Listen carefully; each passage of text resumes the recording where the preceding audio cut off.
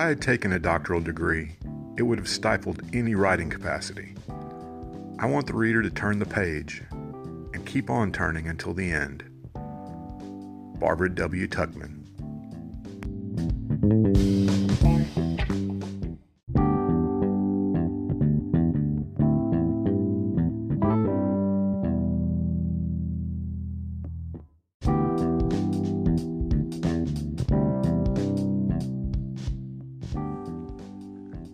Welcome to the Revisionist History Podcast, where we set the historical record straight, no matter who it might offend. I'm Paul. In today's episode, we won't be debunking myths or examining historical battles, at least not directly.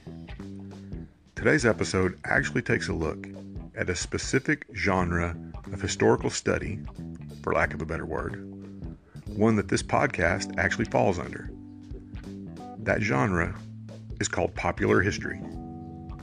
Let's get started. Popular history is a somewhat broad classification, but in a nutshell, it's a type of historiography, yeah, that's actually a word, that seeks to reach a wide audience, typically through narrative, detail, and a focus on personalities. The goal of a wide audience is what makes it popular history, as opposed to academic or scholarly history that's usually more technical and less interesting to the average reader. Now, this doesn't mean that there isn't popular history that's also scholarly, or academic history that isn't popular with a wide swath of readers.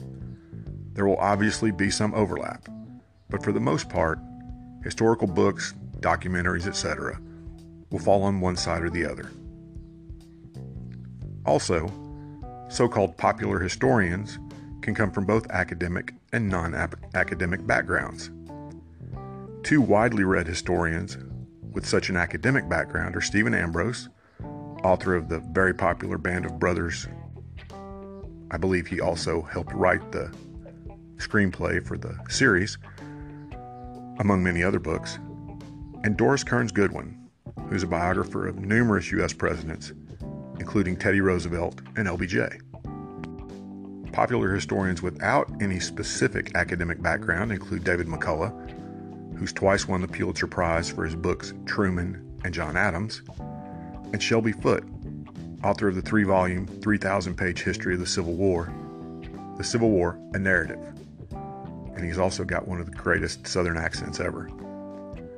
Another well-known, non-academic popular historian is Barbara W. Tuchman, author of the Pulitzer Prize winners The Guns of August and Stilwell and the American Experience in China. I use Tuchman's quote in this episode's epigraph specifically because it crystallizes the split between academic historians and popular historians.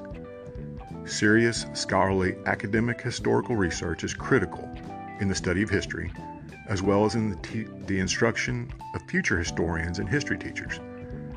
But for the vast number of people, popular history is the better way to present history, even when dealing with revisionist history, because you can't reach a majority of people with something they already think is boring, if it's, well, boring. The need for popular history is why things like Ken Burns' excellent series on the Civil War and on the history of baseball and others are important. The same's true of YouTube channels I've mentioned before, like Feature History and History Buffs, as well as all the books and all the authors mentioned earlier. And yes, even history podcasts, which clearly fall in the popular history genre, can aid in the knowledge of history and even lead to deeper study. And remember, regardless of the genre, whether it's academic or popular, stay alert for revisionist history. It may sound crazy, but it is just as likely to creep into serious, scholarly history as it is into popular history. We have to stay alert because revisionist history is the enemy of all of us. We'll see you next time.